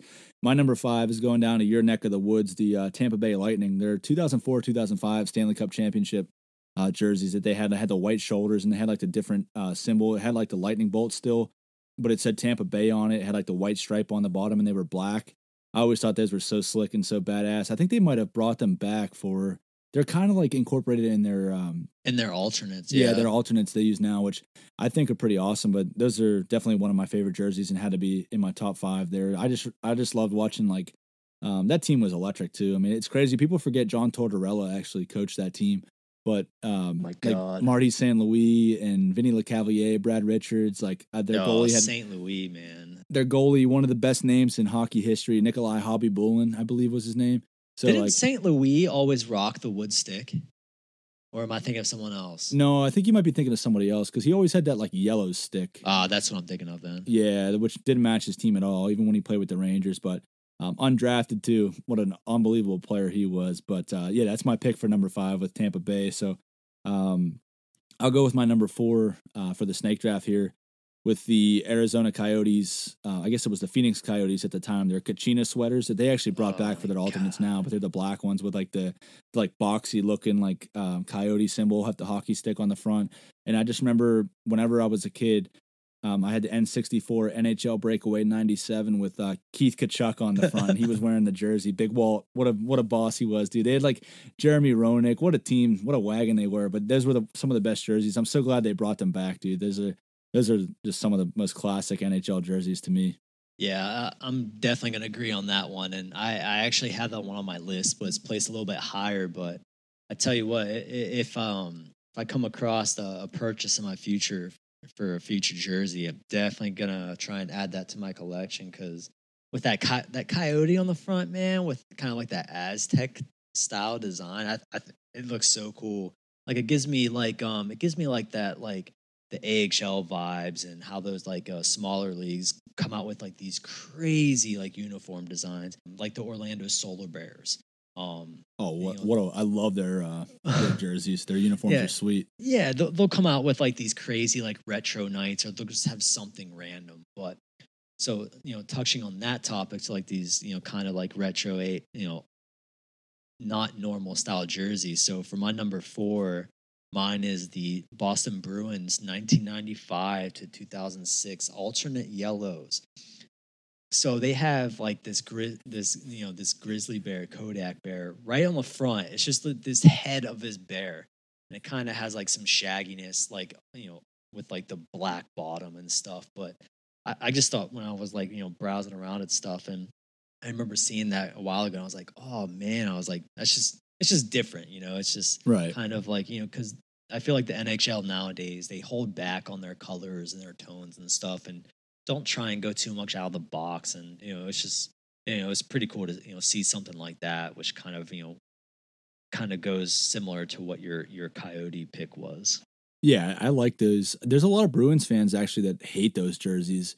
And I don't know why. I think it's a fine line. Like you said, you like teams to go outside of the box a little bit, especially for an alternate, sweater. But I think there's a fine line sometimes of where you're like a professional hockey team and then you're a roller hockey team playing in, Tuesday night at 11 o'clock. So I think that's what some people equate that to, but I don't agree. I kind of like those Boston Bruin jerseys, with the bear on it. I just, it's interesting and it has like the yellow backdrop and everything. So that's a solid pick. What do you got for number 3? Yeah, so my number 3 was actually your number 4 pick, and it's the coyote sweater with the coyote on the front. The Kachinas did that. That's an unbelievable. They're just so clean, and I just like it's just different, compared to what we see today. And I got to get my hands on one of those eventually. That's for sure. Yeah, dude, that would be a great purchase. And I'll go with my number 3 is the Ottawa Senators. I think it's the 2005-2006 sweater where it was red and it had like the really awesome Senator logo, which I think they've just brought back for this year. But instead of having like the white bottom like they have now, it had like the same, like it's almost like a Vegas gold, but same gold bottom, similar to what they have on the actual Senator symbol now. But then it had like those black arrows on the bottom, and they also had a black version of it, which was badass. So one of my favorite sweaters for sure. Yeah, I definitely like the black version of that. And sorry to cut you off, but the only thing I don't like about it is that yellow strip at the bottom. It just reminds me of like caution tape. Like I don't know why. It just reminds me of caution. I don't know, dude. Tape. I kind of like it. I like it. I don't know why. Like for some reason, and not to get sidetracked too, but with Ottawa, like so anybody that I don't want to say anybody that knows anything about me because maybe a lot of people don't, but I've always been very like obsessed isn't the right word, but I very much enjoy NHL goal horns. Like I love like sick goal horns. Like I would just be like hanging out at my house one day and I'll be like, oh, he shoots and scores, man. Like, I remember what I mean? we would watch the playoffs at your house, and every time the Penguins would score, because you had the Penguins goal horn. Yeah, I had the goal horn, like the little fucking siren. Yeah, my wife bought it for me, dude. I still have it. It doesn't work anymore. I got to get a new one. But I love goal horns, and I always thought Ottawa had one of the best. They had like a high pitched goal horn. It's great. But so that and like the sweater that I love, the 0506, it always made me like watching Ottawa games, even though it was mostly torture for a lot of the time there from 0506 to current day. But that's my number 3. So keep going for my number 2. I got the Penguins RoboCop jersey, like where they have the triangle penguin, either the white or the black one with the stripes on it. I love those sweaters, man. I wish they would bring them back for a retro too. Like I just loved watching Lemieux in those jerseys. In the mid '90s, one of the best, most iconic, Pittsburgh uniforms of all time. So, judging by the sigh you had over there, I think you might have that on your list too. No, actually, I don't. But my number 2 is a Penguins one. But I will say that jersey, you say Lemieux, and then that is the image that pops into your head. Like it's so iconic, and right. I forget. I have it somewhere in here in my office, but I have a it might have been the Sports Center or something, but. I have a magazine, and Lemieux's on the cover, and he has that jersey on. So it's just, you think Penguins, you think Lemieux. It's that jersey in your head, that RoboCop. That it was just very iconic. But yep, 100%. Definitely for my number 2, I'm going with the Penguins, but it's one of their their newer ones, which is kind of like a throwback to some of their old ones. It's their yellow third alternate. I don't know what, like I wasn't a fan of them at first, just like the Edmonton Oilers ones I picked, but the way that yellow looks on the ice, especially, I think the yellow helmets kind of make the whole outfit for me. Yeah, I agree. I like at first I was like, oh my God, they're going with this crazy yellow. Like it's just so much. But when the whole kit's together, the pants, the socks, everything, I think it's one of my favorites. And I think I ordered one actually a couple of days ago, so I have just a blank jersey, because I'm not a fan of buying jerseys with someone's name on it, because you never know who's going to get traded. Even though if you buy a Crosby, that's not going to get he's not going to get traded. But yeah, I have a yellow one on its way, and it should be here in a couple of days. So let's go. I've been down that road a time or two, man. I got it. My wife bought me for Christmas one year. The year was 2015 Christmas, and no, it was 2014 Christmas, I believe. And she bought me a James Neal jersey, and then he got dealt for Patrick Hornquist the next year. I have like a San Antonio Holmes Steelers jersey, a Mike Wallace Steelers jersey, Sergei Gonchar, he just ended up retiring. But yeah, I agree. I usually just go with I usually go with the staples. I have a couple Malkin jerseys, a couple Crosby jerseys. I just recently bought the new reverse retro one, the diagonal Pittsburgh, the white jersey. Oh yeah, that one's so clean too. I like that. Yeah, I bought the Jake Gensel. I'm sure if I do my top 5 in a couple years, I'll add that to the list, because it's such a good nod to how the older ones used to look, and I think bringing that back, they look so clean. Yeah, it's sick. I got the Jake Gensel one, so I can't imagine he's going to be dealt. Hopefully not. Knock on wood. But the way he plays, but so I guess your number 1 choice now. Yeah, so I'll go with my number 1 is the Anaheim Mighty Ducks, like the original 93 to 2006. Why they ever got? They brought it back with like the orange ones, but I don't know if it's true, man. But I think it had something to do with, and somebody Disney. out there, hopefully, Disney owns it. Disney owns the rights to it, so they basically Anaheim would have to basically rebuy it out from them. But those jerseys, just with the duck mask and the colors worked so well. And I used to have a Charlie Conway jersey. My brother had an Adam Banks one, and it's so funny because I went to a game, dude. I went to a game down here. Yeah, cake eater. I went to a game down here, Tampa versus Penguins. I always try and go to the Penguins versus Tampa Bay. games, no matter, it's always a 50-50 split. There's so many Pittsburgh fans down here. It's crazy. But anyways, so when I was at that game, no joke, saw a Fulton Reed jersey in the stands. And that's one thing that gets me. That's one thing that gets That's me. awesome. And I know it bothers you too, because I think you've mentioned it before. But when you go to a hockey game and someone wears a jersey of a team that's not even freaking playing, why are you there? Well, like, who are you trying to impress? What are you trying to do? Like, it makes no sense whatsoever. But yeah, I mean, it's like that's again. I don't want to keep harping on Yinzers, but if you go to a Penguin game, there's at least I'd set the over under at 7.5 for the number of people that are wearing like a Steelers jersey at the game. oh my like, God. But it's funny because I know I had Seth Rohrabaugh on, a few episodes back, and I was talking to him after the fact, and he's a big jersey snob.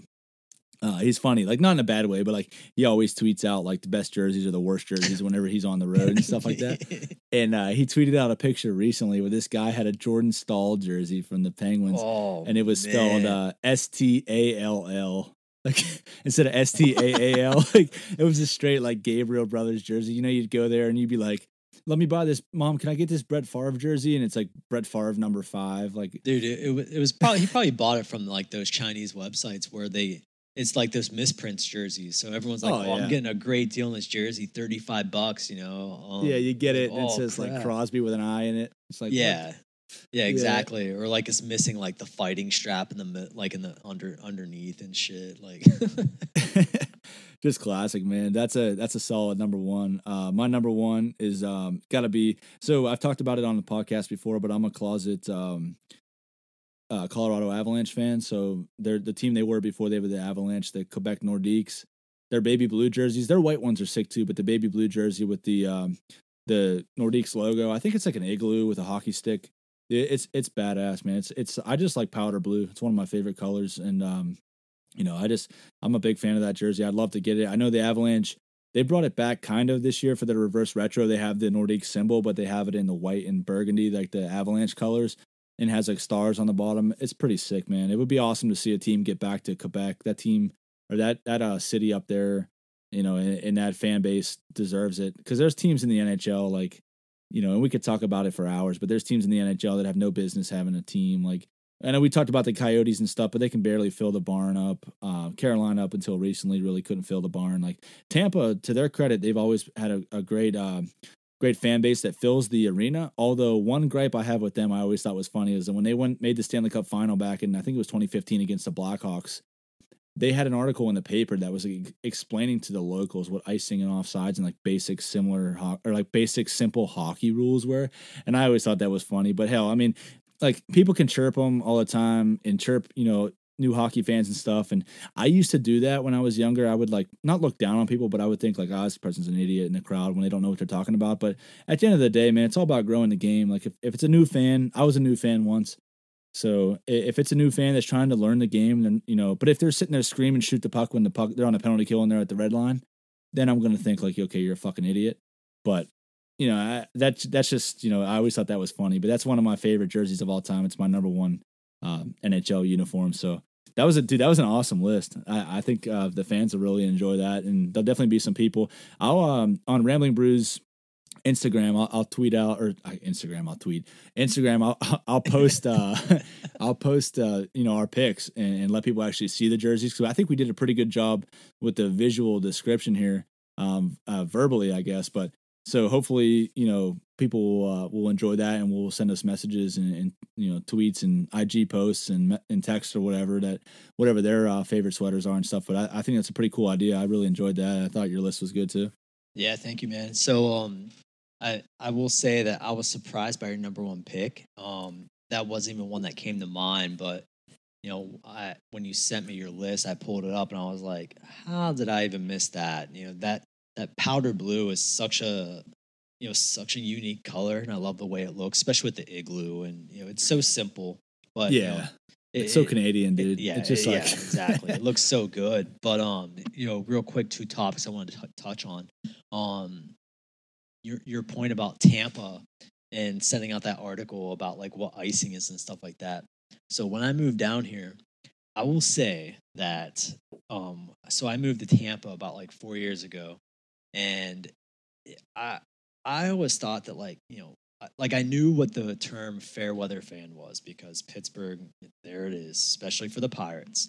Um, so you know, Tampa has been given a lot of credit in the past couple years for their sports teams, and especially for hockey. And Right. oh my God, like around the town, there was during regular season, yeah, they're playing great, blah, blah, blah. But when playoffs come around, everyone's got shirts, everyone's got jerseys. I'm sure it's the same, in a lot of other cities and stuff that don't have, their major sports teams and stuff. But it bothered me so bad that everyone was like, "Oh yeah, let's go out to a bar and watch the game and stuff like that." And half the people that are going out don't even know what the heck they're watching. And it's just and they've gotten a lot better the past couple of years, um because Tampa, Lightning's been doing so good, and same with the Buccaneers and stuff. But besides these Floridians getting out in their boats and going fishing and stuff like that, they're like, oh, what's this hockey stuff? What's ice? What's snow? Um, but they've gotten a lot better, and with it's good to see Tampa doing good for the past couple of years, and seeing them win the cup and stuff. But I just thought it was funny that you brought up that point because being down here, I definitely can agree to that point of them explaining the rules of hockey to Floridians because they're not used to what hockey is. And I feel bad. And, little side note off of that, the Florida Panthers, man, they for the past couple of years they've had a really good team, but they just can't fill the seats. Because hockey's not that popular down here in Florida, and they were basically giving away like season tickets over the past years, and they made the playoffs. And right now, I believe, I mean, are they second in their division? I think they are. Let me look, let me check the stats. They're right. I mean, they're having a hell of a season, dude. Like they are. And like you said, they've been a great team. Like they've had good players. They're finally putting it together. They've got Joe Quenneville, the coach, one of the best coaches in NHL history, and he's kind of got them clicking on all cylinders. Right now, they are. Yeah, they're second in the division. They're 1 point ahead of the Lightning, 2 points behind the Hurricanes. They've clinched a playoff spot. And to your point about the Panthers, like with their fans, I remember my buddy Jeff. He used to always try to book like a guys trip for our hockey team in like our fantasy hockey league to go down and see the Penguins because, like you mentioned, you always like going to see the Pens play in Tampa. Every year in a normal year, around December, mid-December, they play at Tampa, at Florida. They do like the Florida swing. So we were going to try to go down, and I wasn't able to make it the year that they went, but he went, and he was like, yeah, dude, it was like $35 for all you can eat seats. They were like club level in Sunrise down like in Miami or Fort Lauderdale, I guess is kind of where it's at. And dude, I'll be like, that's awesome. Like club level in Pittsburgh or club level in Tampa is probably a couple $100 at least. So like if you can go, it was all you can eat, because that's what I was going to say. You talked about the Floridians being on their boats and stuff like that. Like people in Florida, they're just like, that's how every pro sport team is. I feel like, like Miami Heat, when they had LeBron, the first quarter, half the stands are empty because Florida, the people in Florida are just like laid back. They're on their own time, but there's like a million other things to do. Like it's always nice weather down there, I guess, besides the rain and the massive humidity and stuff. But still, it's better than weather in Pittsburgh or better than weather in Cleveland or something like, you know what I mean? So like, I can understand there's a million other things to do. So you're not like super into hockey or into basketball. You're on the beach, you're out drinking, you're out partying. The clubs and bars are open until 7 a.m. Like there's a million other things to do down there. So I it's no knock on them. I just thought it was funny that like these Tampa Bay people that live there, they've got an absolute juggernaut in their backyard and they don't even like realize it. It seems like now they do, which is good for the team and good for the league that, they can show that somebody in South Florida in a warm weather climate can do well, because there hasn't been that many that have. I mean, Dallas, they've won a Stanley Cup. Tampa's now won 2. Florida, they went to a Stanley Cup final. Carolina, they've won a Stanley Cup. Coyotes have been decent. In the LA teams, you look at the LA Kings, Anaheim, they've been good teams. They've won cups. San Jose hasn't won, but they're not really, I wouldn't consider San Jose. I mean, I guess they're in Cali, but they're not like a warm weather climate. At times it gets a little chilly up in Northern California, but you know, I always just found that funny. So I'm glad you brought that up, like just with the Floridians. Yeah, and I thought it was pretty iconic that for their Stanley Cup celebration was a boat parade because Florida, everyone's on their boats, but I thought that was pretty cool. But so back to the Mighty Ducks jersey, I wanted to ask you: have you watched the Mighty Ducks on Disney Plus by chance? Like the new one? Yeah, the new TV series. No. Yeah, so Should I watch it, or should I? Am I well, going to be pissed? So Did they ruin the original? You've obviously watched the first three. Oh yeah, the originals. So yeah. I mean, still to this day they hold up. I mean, the first ones Russ Tyler could still go top cheese with that knuckle puck, man. Dude, I honestly think 1 and 2 were so good. 3 was not bad because college years and stuff. But right, I will say so. I've been watching it just because of the the subtle nods that they do to the original ones. But I think they have 5 episodes out right now, and if you can, it is so cheesy. It's not even funny. Like even the hockey scenes, like of them actually playing the games and stuff. It is just so tacky. It is so hard to watch, and it's like the Mighty Ducks movie back in the '90s is like tenfold better than what this is. It's like, oh yeah. The only thing I'll say about so hard to watch. Only thing I haven't watched it. I probably won't watch the new one. But the only thing I'll say, and this might be blasphemous to some fans out there, and maybe you, but the flying V was offside, bro. The flying V was offside. you can't do that. Like this. I mean, unless they're moving the puck up. Or no, I'm just fucking with you. I always just thought that was funny when I've seen jokes like that where people are like, "The flying V's offside." The flying V's offsides. So, man, I wanted to pivot over to, like, last week I talked about, I'll be down whenever the listeners are hearing this. I'll be down in Florida just getting ready to celebrate your wedding. It's going to be a blast, man. So how you feeling about that? Oh, man. So it hasn't really hit me yet. We've got all the planning done and out of the way. But today, a little bit at work, people, I got a card from some of my coworkers and stuff, and they were asking me questions, and I wasn't really nervous until, kind of like, during when I was getting those cards and stuff and people were asking me questions about it, and I'm not really that nervous about it. The only thing I am nervous about is our first dance, man. So, all the spotlight's on you, and you don't want to mess up, even though no one knows your dance routine. So if you mess up, no one's going to know. Just keep rolling with it. But it's going to be a great time to, have some friends come down and, get some of the crew back together.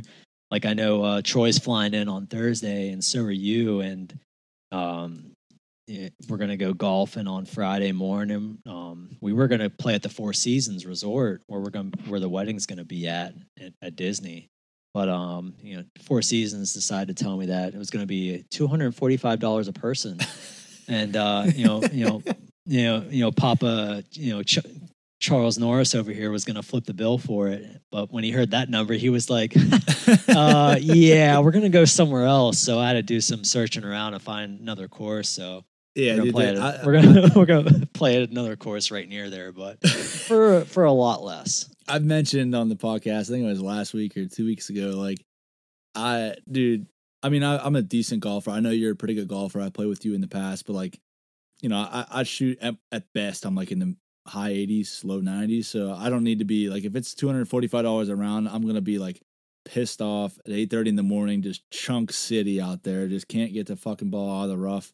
Cause like, I don't know how the Florida golf courses are, but up here in Pittsburgh, there's not a flat lie to be found. Like even the tee boxes are slanted. So like, I'm not used to hitting off like a fairway or like a nice flat lie. So God, it's gonna be even worse. But dude, I can't wait. It's gonna be awesome. We could be fucking playing anywhere. I couldn't care less. Yeah. So off of that, after we do the dinner Friday night, Saturday is the big day, and it was supposed to be in February, but we had to delay it a little bit because of COVID, and we wanted to have everybody come down safely and stuff. But go figure. May 1st is the wedding day, and that's the same day as the Derby, and so we're gonna have kind of for weddings they have like specialty drinks, and shout out to the Kentucky Derby.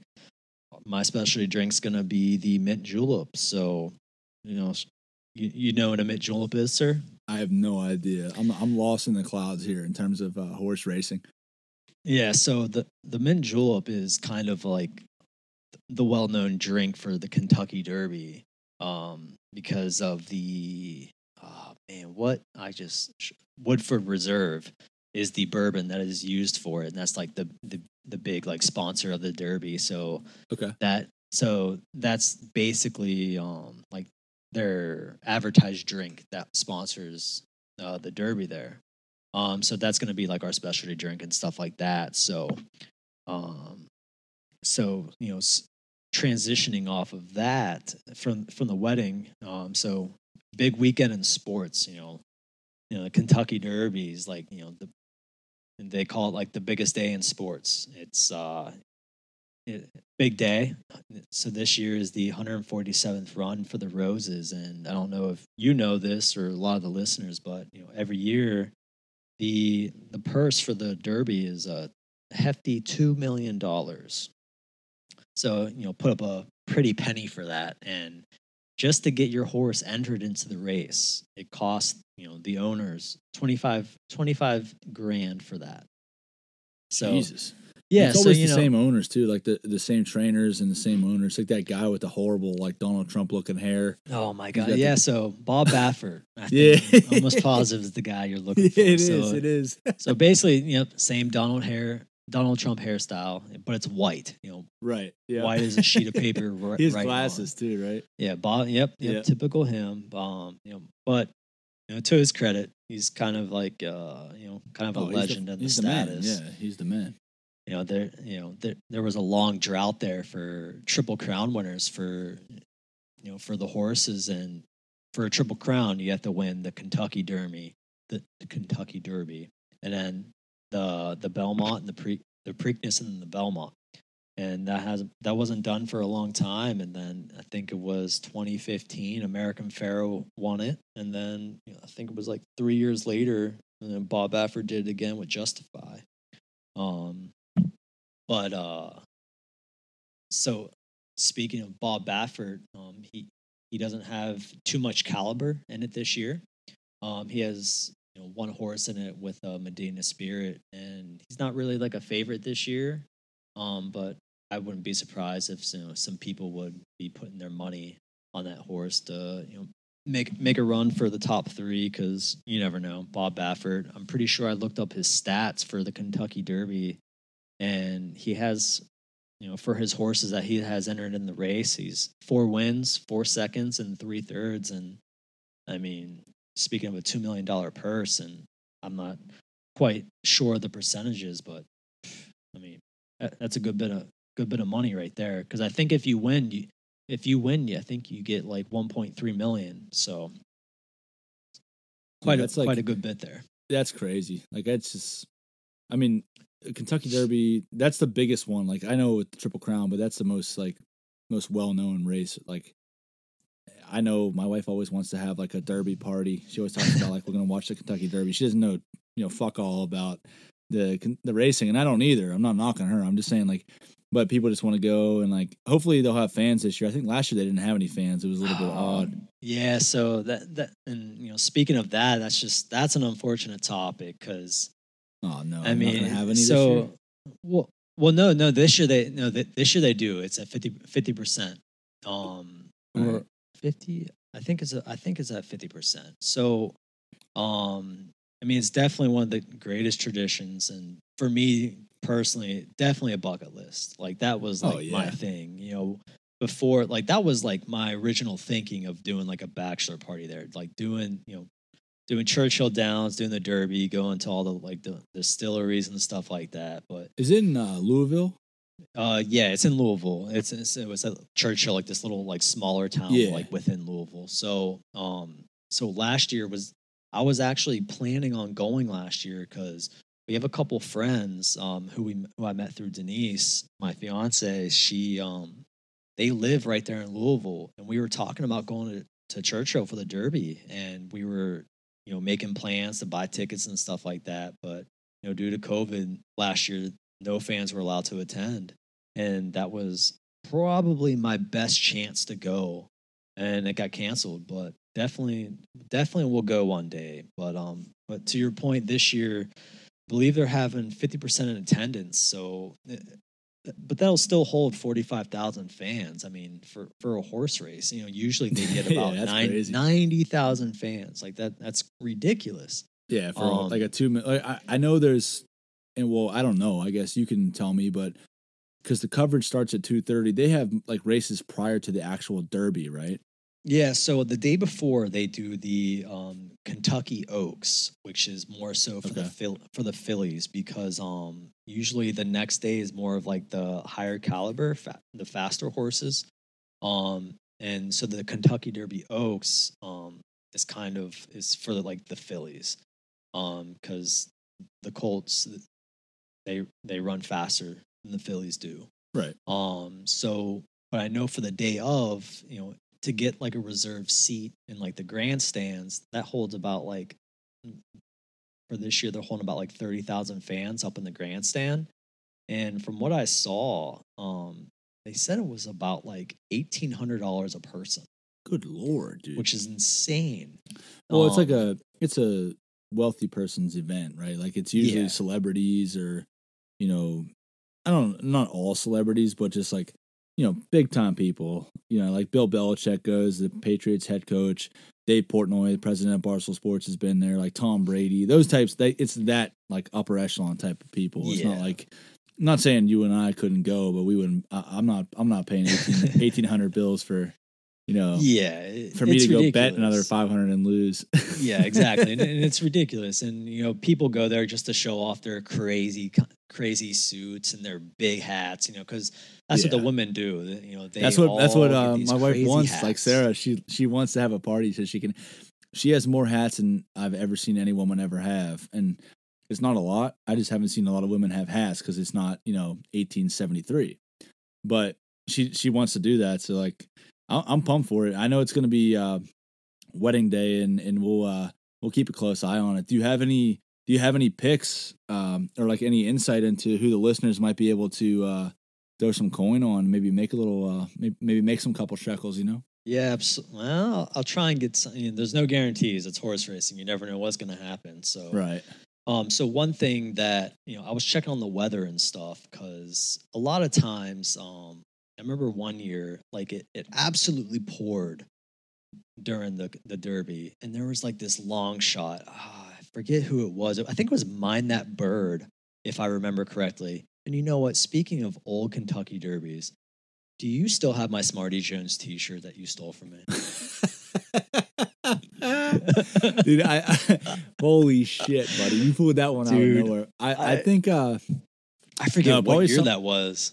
Yeah, I remember having it like up to a couple of years ago. I might have shipped it off to Goodwill as a Good Samaritan, donated to the community. But dude, someone's holding on to shirt. Someone's holding on to exactly. Someone's got a nice. Somebody in West Mifflin, Pennsylvania, has your fucking Smarty Jones T-shirt.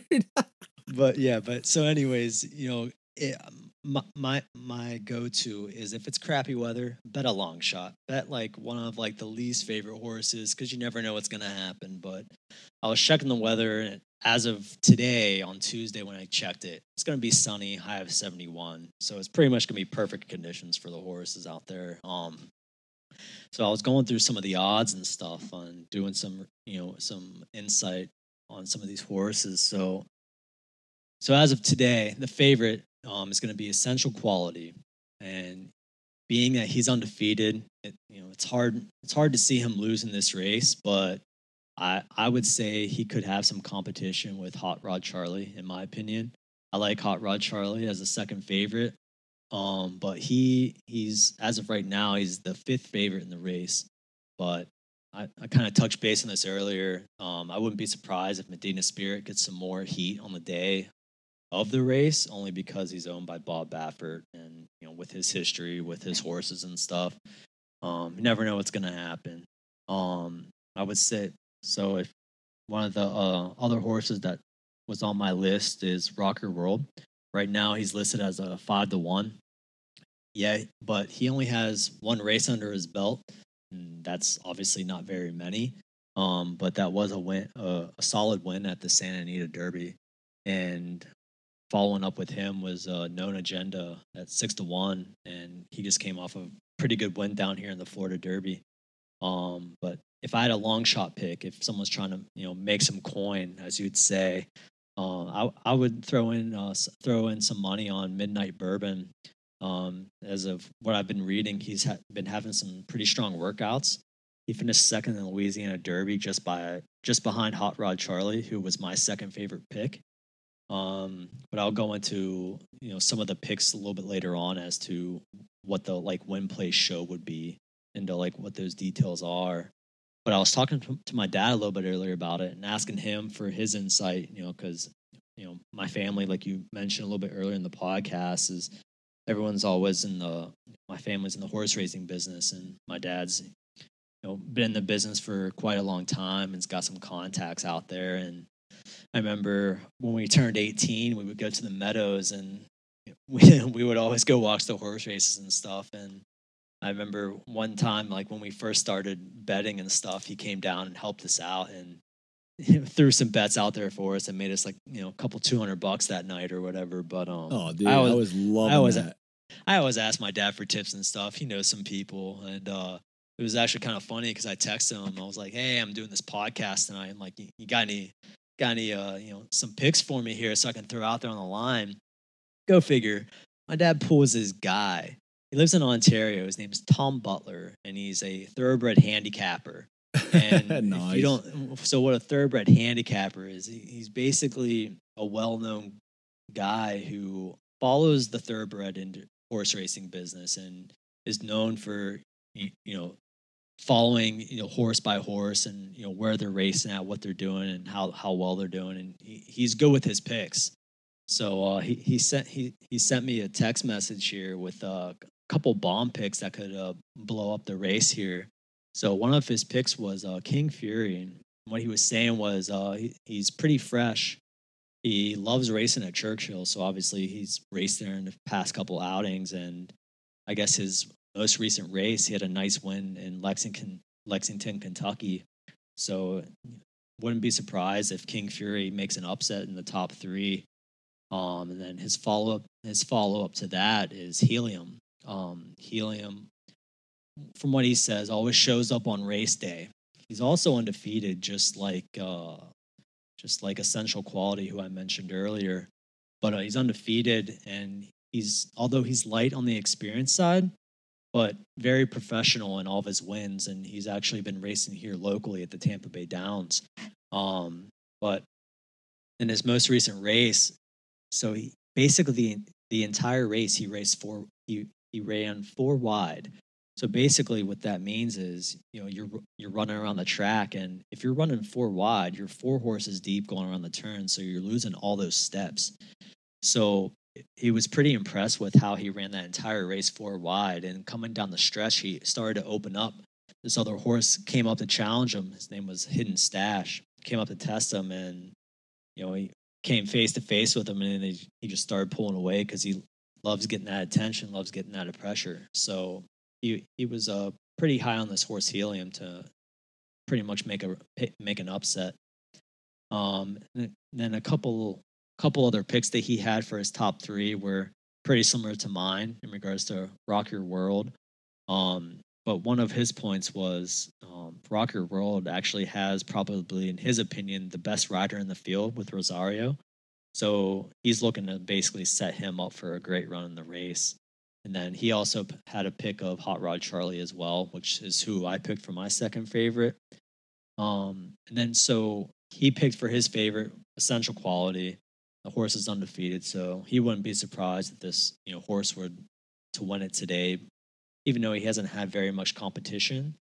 So anything can happen on Derby Day coming out of those gates. So he won't be surprised if he gets some kickback and stuff, and he'll be anxious to see how he holds up to all the competition. Dude, that's a unbelievable breakdown. Like I said, I'm a blank slate when it comes to the Derby, but we talked about it before. I'll be flying down to Florida for the wedding. I'm going to bring me a pocket full of cash, and I'm going to be hitting up the old bet and just hammer some of these picks from your buddy up in Ontario and you as well.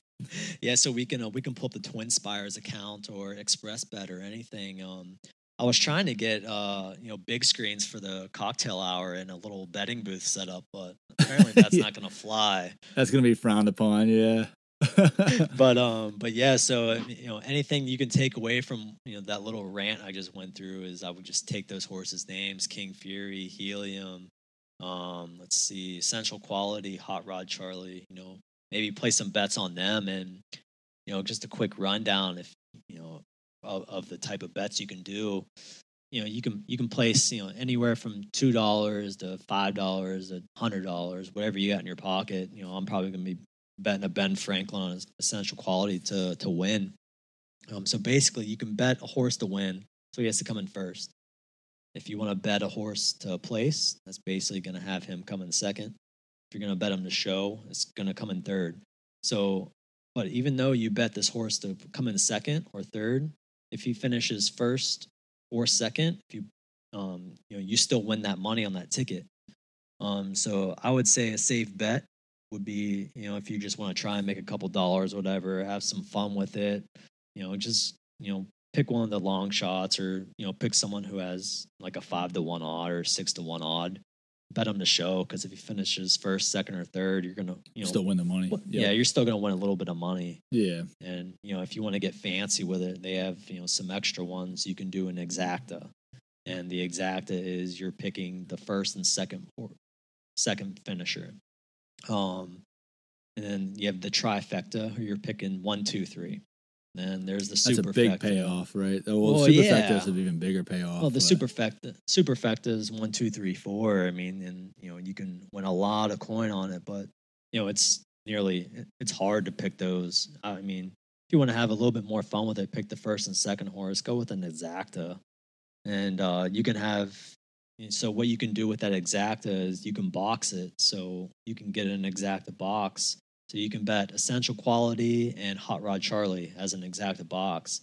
And if you do the exacta box, that means either one of those two horses can come in first or second. As long as you have those two in your top two, it's going to pay out still. But if you have like a $2 exacta box on those two horses, you still have to pay $4 because you're betting two types of winnings. So, but that's just a quick little rundown, and I'm definitely anxious to see how the Derby turns up, and by the time the race goes off, I'm looking to be doing my first dance. Yeah, so. You'll be having, as I was going to say, you'll be having your first dance, and you'll be preoccupied, but me and the boys that are coming down, and your dad will be over there celebrating our victory with the advice you just gave us, man. No, that's awesome, dude. And if you're listening to this podcast and it's past Saturday, you didn't listen to it when it came out, in the words of Mike Lang, shame on you for 6 weeks. Because you definitely missed out on hopefully a couple winners here with the breakdown coins. Dustin just gave, man. Definitely a couple coins, yeah, exactly. But yeah, exactly. Dude, I mean, 100% Essential Quality. What I'm gonna do is if you're gonna go with my pick, Essential Quality to win, I'll put 100 on him to win. Hopefully he'll pay out. Gets like 200 back or something. But just to have a little fun with it. I'm with it too. I'm riding with you, man. Everybody rides. But, dude, that was awesome. That was a great breakdown. This was an unbelievable podcast. I can't thank you enough for coming on, especially on a wedding week. I think the listeners are really going to enjoy this. It was a blast, man. So appreciate it. And, can't wait to get down there and have a good time. Oh, yeah. Thanks, man. I appreciate it, too. And, ever since you started doing this, I've been trying to figure out a schedule here that would, best fit for what we can talk about. And I think we worked it in, just well. And, I mean, I don't know what time we're at, but I'm pretty sure we're at 2 hours, and feels like it's only been 15 minutes. So I can do this, we've been buzzing, anytime, man. any day. We can, in a couple weeks down the road, we can do a recap on what all went down at the wedding and stuff like Dude, that. People are gonna be on your ass if some of these picks don't hit on the Kentucky Derby. They're gonna be asking me like, "Yo, when's Dustin coming back on? Who's this guy? What is this?" Here's the thing. I'll stick to my word and I'll bet it. So if I lose, you lose, but we win, we all win. Yeah, so. You make the decision. If you want to ride with Dustin, the guy's only been around horse racing since he was 2 years old. Not a big deal, but if you want to ride with him, like I'm going to ride with him, I'm sure I'll get Troy on board too, our buddy Troy, and we'll be making some money. So we're going to laugh at we're going to laugh all the way to the bank. So if you want to join us, go ahead. If not, that's fine. But dude, hey, again, I appreciate the hell out of you coming on. It was awesome. And on that note, hammer those Kentucky Derby picks.